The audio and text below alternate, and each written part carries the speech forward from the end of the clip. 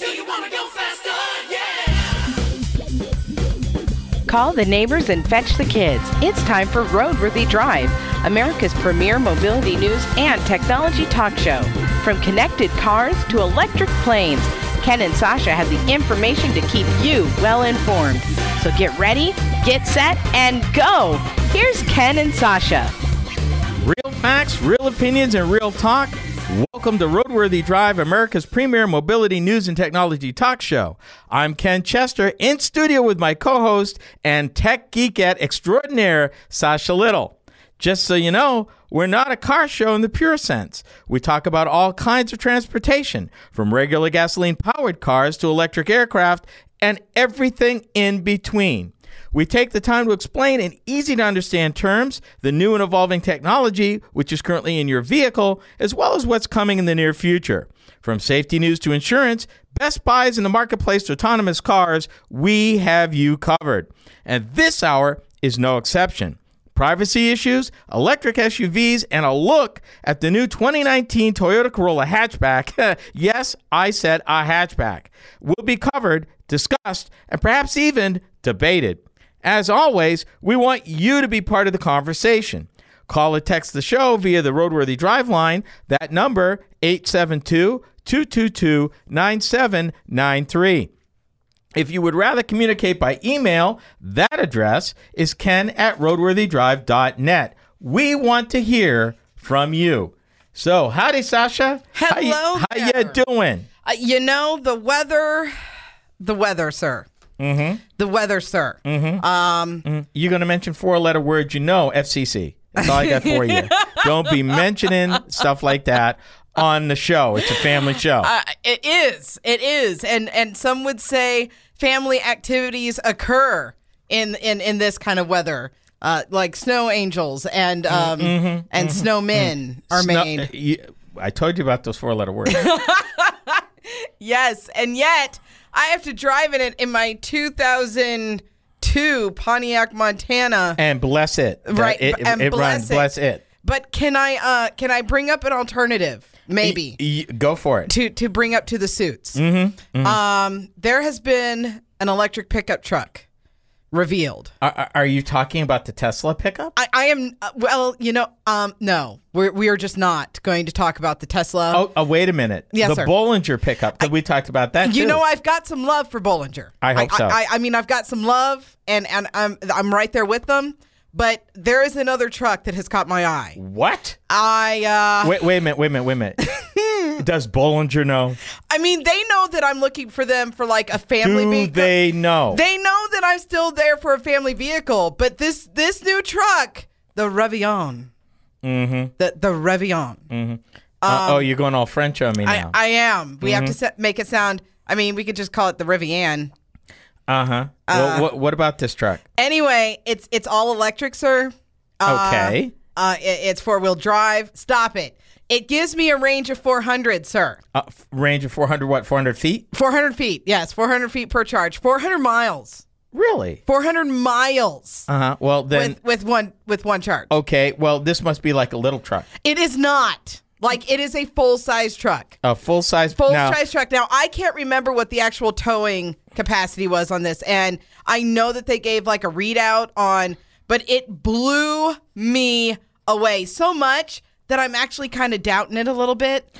Like, well, I'm hoping that they're not lying to me. Well, let me equip you with a few things. Okay. You're talking about the truck that was introduced this year at the LA Auto Show just recently. Yes. They call it the Rivian R1T.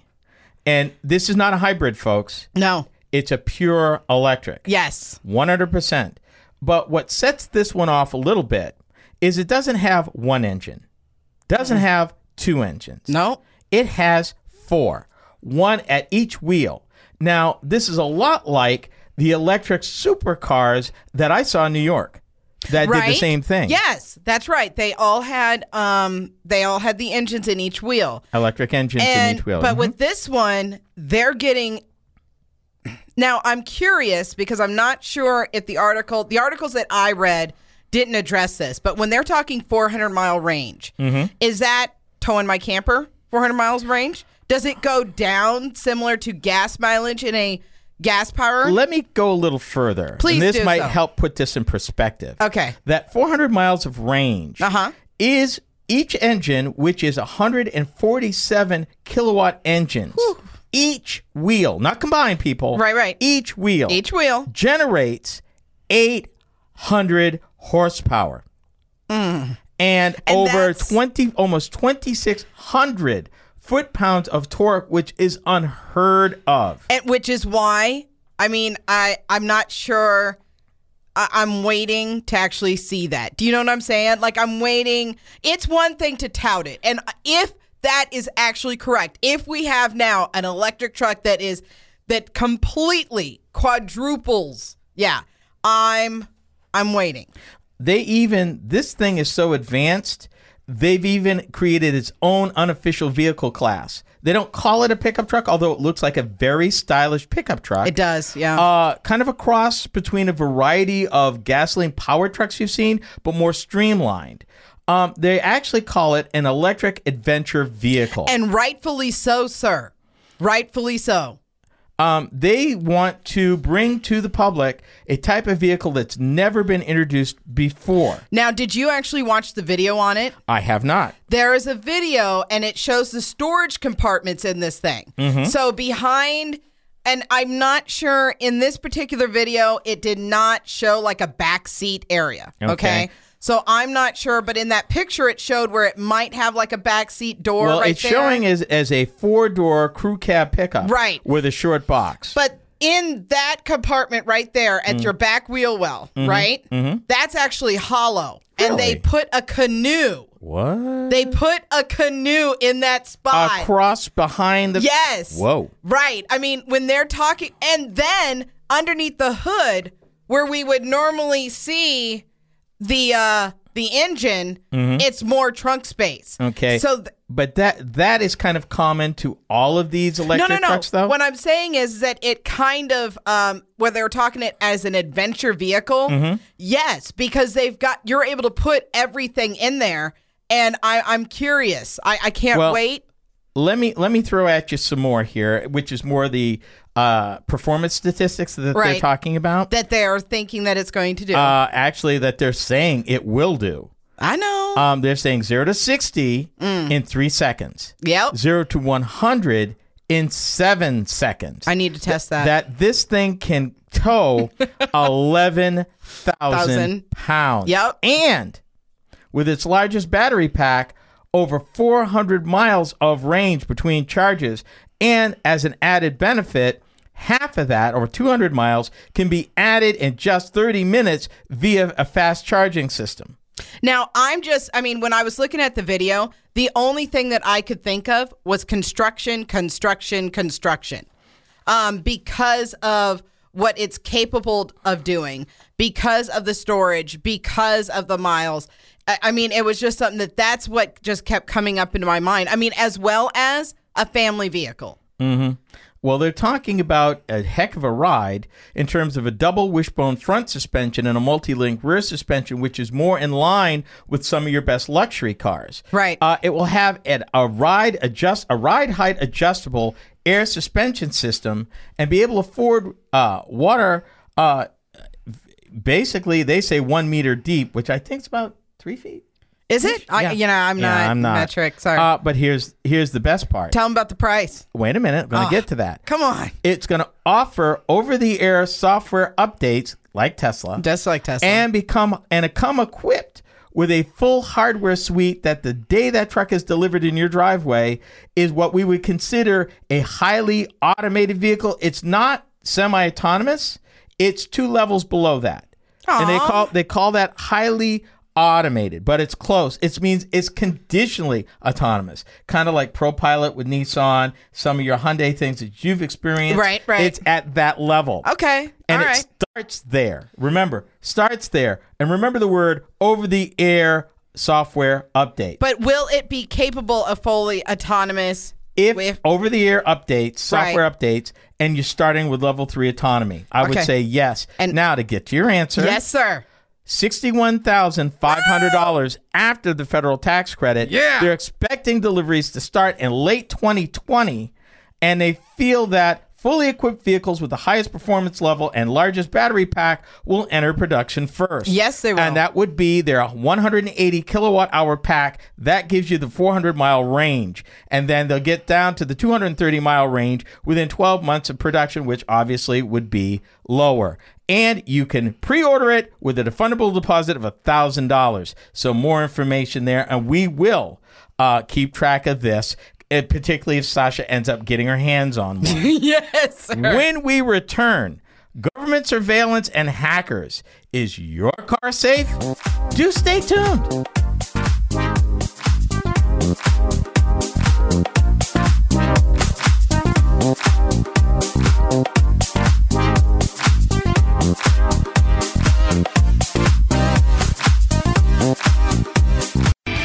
Real facts, real opinions, real talk. You're listening to RoadWorthy Drive.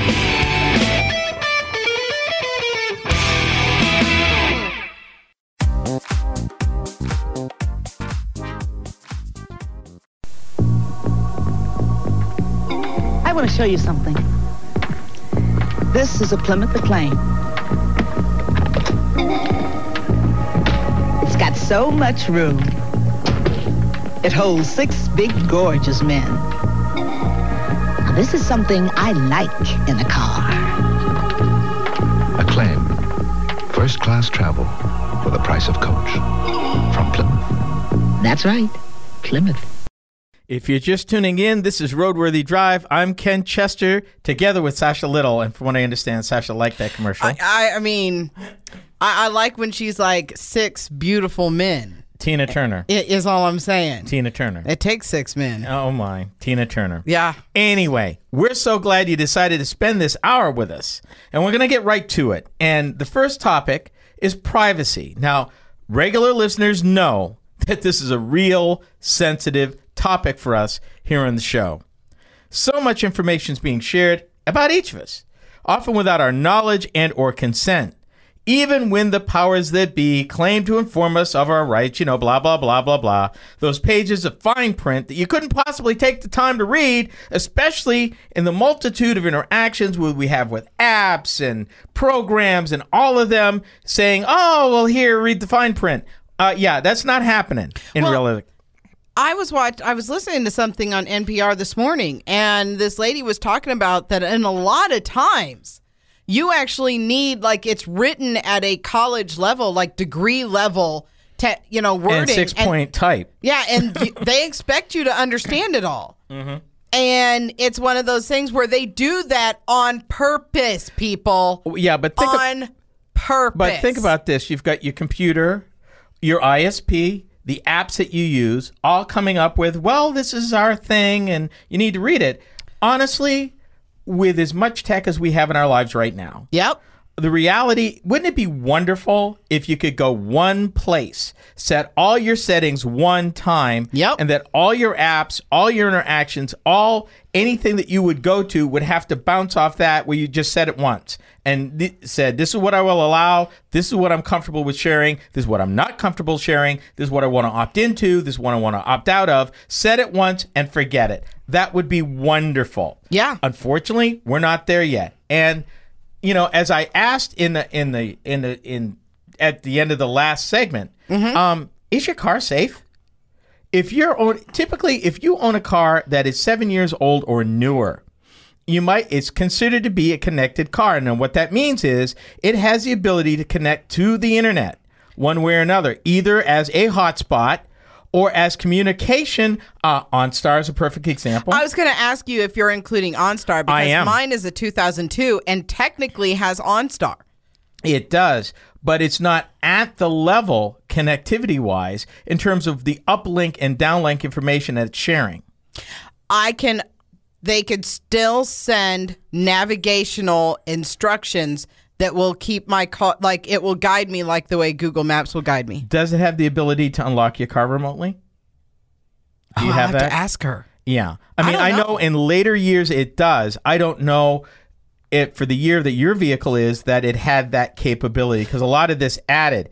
To give an example. Right. There was a recent show in Dubai where senior officials from a variety of security firms showed how easy and unfortunately how cheap it is to break into expensive modern cars and even control them remotely. Now, they Wait. Yes. I could have sworn we did one where they said that it wasn't like they had attempted to take control and all they could do was turn the wheel once. Yeah, and that was getting direct control. Right. They're using different examples. Like, for example, vehicle systems use engine immobilizers to protect them by theft using specific numbers delivered by a key fob. Yep. If you know these numbers, you can pretend the key is in the vehicle and get the vehicle to start itself. But you got to be close enough to do that. And here's the scary part. We can find those numbers by searching some vehicle schematics online. My question is, what are they doing online? Okay, but here's the thing. For those of you out there that have wireless modems, and for some of you that are techies like me, you used to be able to have the same thing. I mean, right now, you go to the store, you buy a wireless modem, and it's going to have what they call the master key for the password and everything else in case you forget your password. Well, guess what? I could type in your wireless router online. If you knew it. If I knew it, type in get the master key, log into your wireless router from another location, and now I've got all your stuff. Mm-hmm. This particular conference was called Hack in a Box. Oh, yes. This is it. And now, another way they do it is to send data from a laptop to what they call a non-learned key fob to link, or a blank key fob link to give the car access, and they can be bought, unfortunately, cheaply on eBay or from a vehicle dealer. Yep. So cloning key fobs is one way. Accessing a vehicle's computer via laptop is becoming easier as more and more of the controls are being linked to a central onboard computer. Now, they used a Jeep 4x4 in the Hack in a Box conference demonstration, and we've covered that on this show a couple years ago where we said that actually the Mopar system was the first recall due to potential hacking compromise that NHTSA mandated. Well, and see, it sounds a lot like basically they're taking the credit card technology. Remember when let's see, those key cards that hotels had? Mm-hmm. They had to be very, very vigilant of where those cards went because people were making them into credit cards and using them at wherever. Right. So, I mean, it sounds like they're taking that exact same technology and now just applying it to vehicles. Well, let me throw this at you. They said this could be stopped cold by just adding a second stage authentication for the driver, such as a PIN code to start a vehicle, and that would help reduce a car's vulnerability. But those are hackers. What happens when it's the government? Let me throw this in the time we've got before the break. Yep. More than 200 manufacturers. That's Tesla, Volkswagen, BMW, Daimler, Ford, GM, Nissan, Mitsubishi, and a dozen other companies transmit position information and at least 61 other data points in China.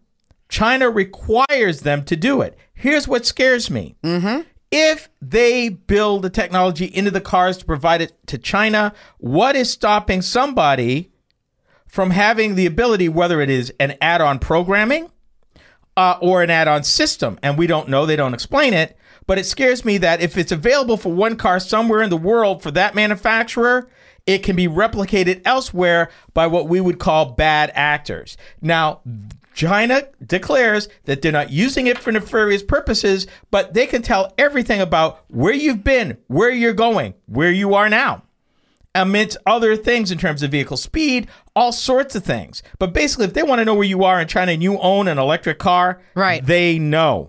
Right. By law. And all these manufacturers currently give them that access. That alone makes me nervous. But I wanted to share that really quick because it generally happens without the car owner's knowledge. Things to be remembered. Coming up, are or will electric SUVs ever be a thing? We explore. Don't even think of touching that dial. Real facts, real opinions, real talk. This is RoadWorthy Drive.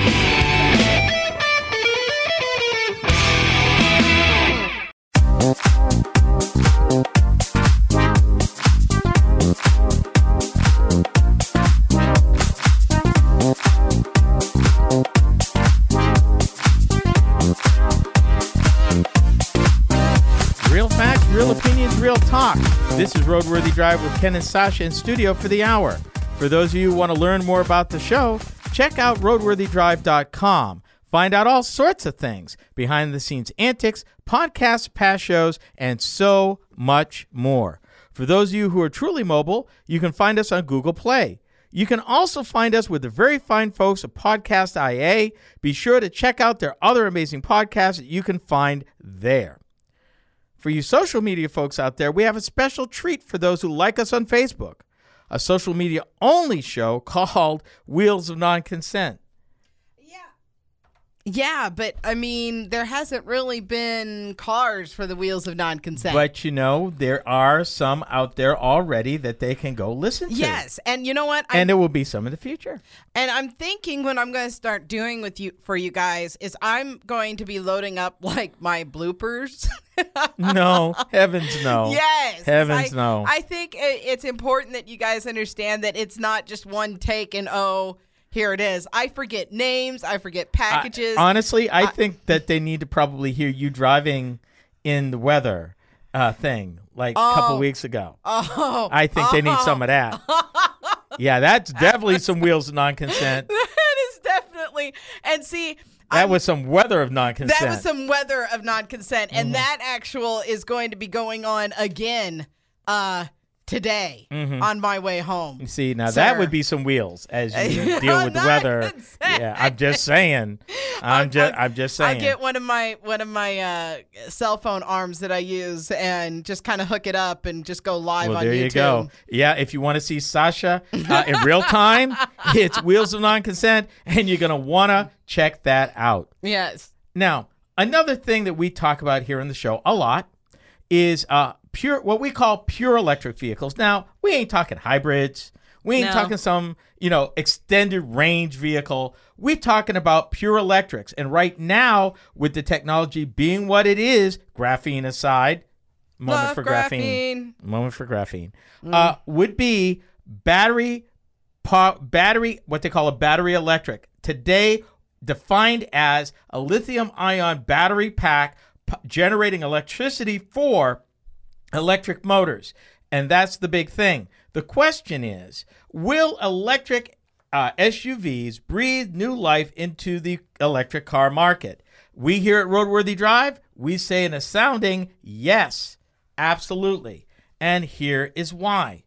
Right now, yes, we realize that the market's moving towards trucks and SUVs. Well, and as a consumer market, so that's what you're saying? Yeah. Yes, absolutely. So wouldn't it make sense that at least in the body style that people are preferring, that if you now had an added advantage of an electrically propelled vehicle, particularly as they come to grips with the range. Right. Range and charging are the big things. Now, I'm going to take issue with people in the industry. They think that the analysts that follow this stuff don't think that would be enough. Now, see, here's my thing. And this is why Bollinger, as I stated before. And Rivian. And no, Bollinger would be my family vehicle because it is an SUV. And I can use it as such. Whereas Rivian would be my personal car. It would just be a pickup truck. Right. It'll be my adventure vehicle. But I don't necessarily think that I think that if they made electric vehicles available in SUV style in the pickup truck, I think that people are going to be more amped to buy that. Again, don't give me none of this 120-mile range, 6 hours to charge, though. No. And then be shocked when it, fails. Yeah, I think it boils down to three things. Yep. Resolve range anxiety. You give me 400 or more miles, I'm in. Right, because that's your average tank of gas anyway. Right. Well, not really. Average tank of gas would really run between 350 and 450. What I'm saying for is for pickup trucks and for your SUVs. Sure. Second thing, with the evolution of fast chargers and some ultra fast chargers that Porsche's talking about, if you're looking at minutes, like we talked about graphene last week, yes, we did. This could be the game changer. And if they ever get that perfected in the next 10 to 15 years, it's game on. The third thing that I think will make these doable is price. Right now, automakers are getting a premium for electric vehicles that are partially offset by the EV credit that the government's given. But here's the thing. We talked about, I believe it was 2-3 weeks ago, how the automakers have said, you know what? We're taking a whole different approach. We are going to approach this in a way where these vehicles are profitable from unit one off the line. In other words, it's not going to be some little line building a few. We're going to dedicate entire assembly plants to build these things so we can get the cost of these vehicles down. Do those three things, and I think that it's game on.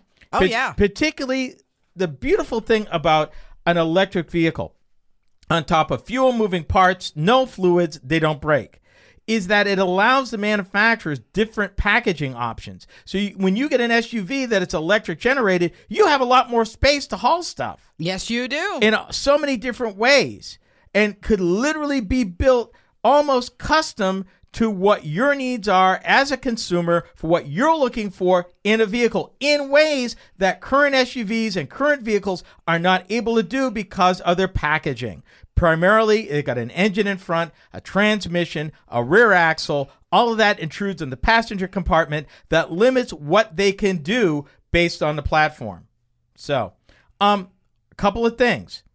Ford plans to deliver 13 new electrified models in the next 5 years. Yes, they do. GM's going to roll out 20, BMW 25. Even Aston Martin expects that EVs will account for 25% of what they build by 2030. And if projections are correct, we're talking about 400 electrified models on the road available to consumers by 2025. That's 300 more than are on the road today. And I think that as you get more and more, because again, against all that, you're going to have used EVs coming on the market as more and more electric vehicles come out. So as far as, and honestly, you and I have talked about this at length off air. What's going to drive this is not going to be your upper class. It's going to be your middle class struggling. We've got beaters right now, like, hello, my 2002 Montana. But it runs. Bless her. Bless her. And you own it. Not right? I own it. Straight out. But if I had the opportunity tomorrow to pick up an electric vehicle, pure electric vehicle, that would get me at least 300 miles a gallon. Between charges. Yeah, between charges. And I could fit myself and my children in it, I would do it. I would spend the money for that. I need at least 400 miles, but if you were 350 to 450, I'm in. And if the price is comparable, and that's the challenge right now, if the price is comparable, I think the market's going to blow up. And the way this is going, with all the automakers coming to market with this stuff, I'm going to call the pundits wrong on this one, and you're going to want to stay tuned because I really think that electric SUVs are in fact going to take off. Coming up, an overview of the 2019 Toyota Corolla Hatchback SE. You don't want to miss this. Real facts, real opinions, real talk. We are RoadWorthy Drive.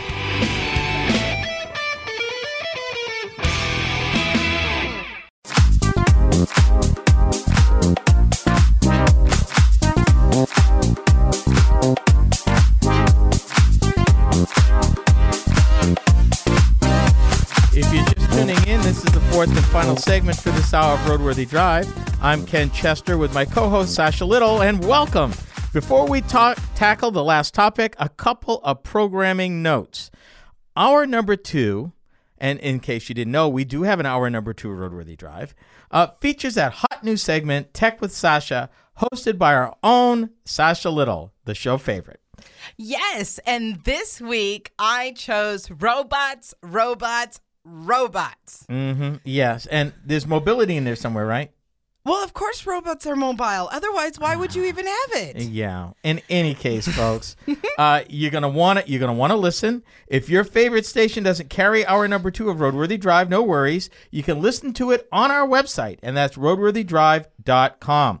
Now, the second programming note I have before we get to the topic at hand is General Motors has been in the news lately, announcing plant closings and thousands of potential layoffs. Despite what it looks like at first, this represents a major departure for GM and not just General Motors, but the rest of the automotive industry.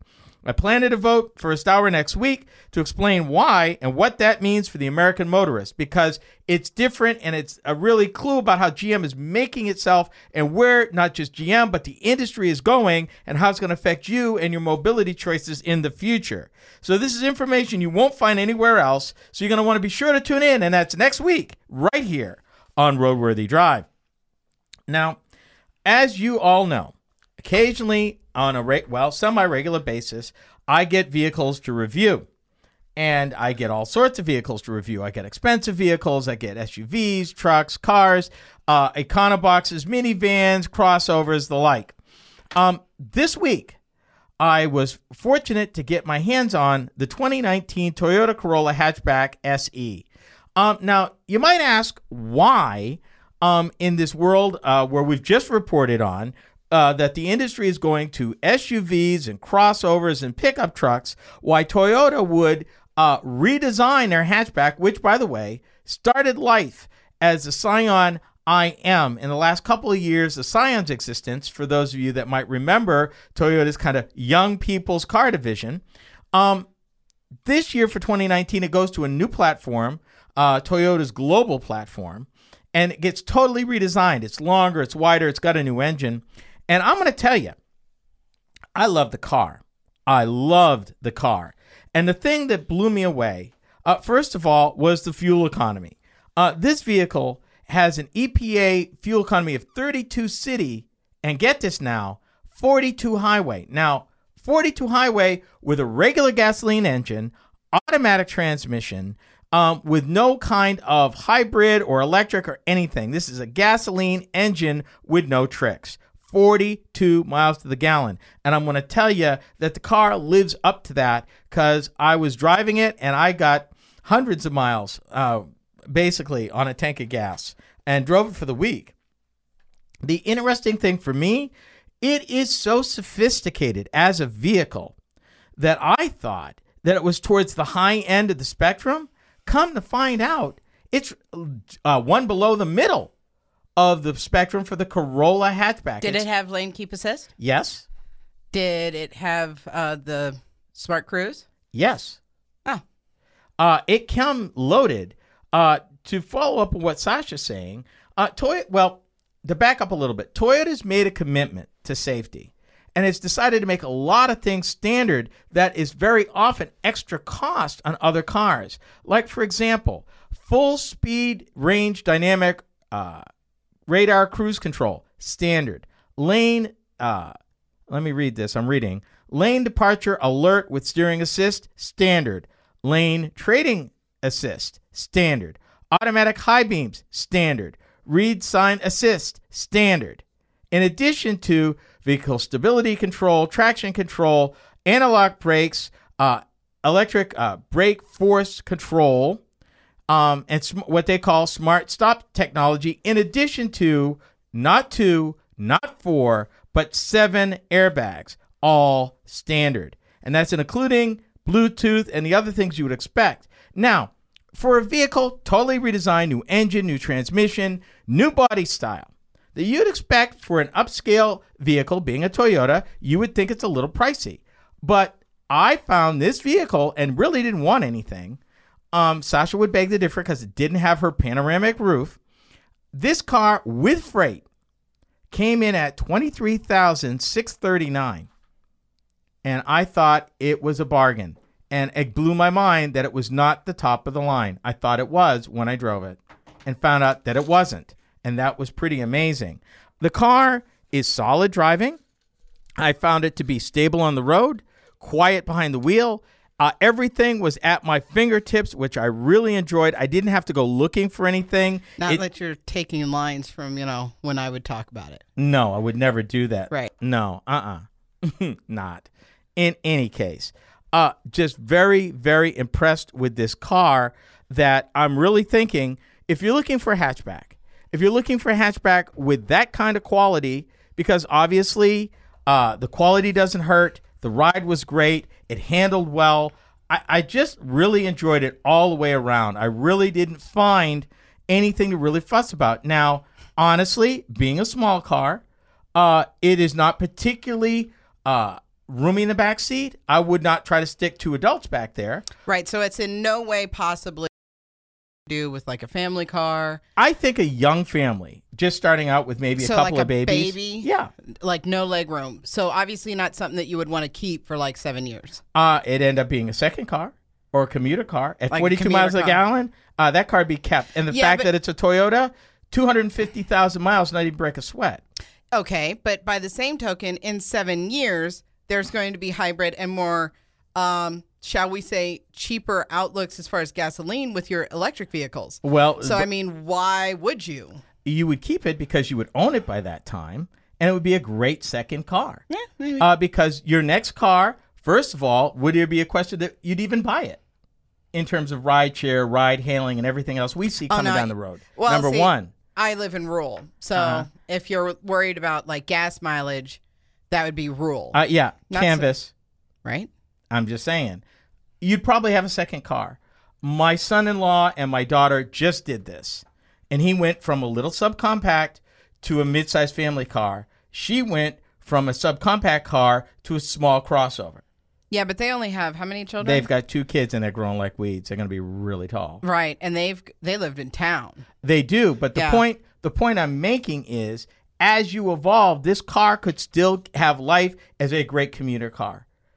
It would be paid for by then. You'd be getting more value than you could ever want. I'm just saying that it's an excellent choice for a vehicle if you're looking to drive and not pay a lot of money and want a little room but don't want to own a crossover or SUV.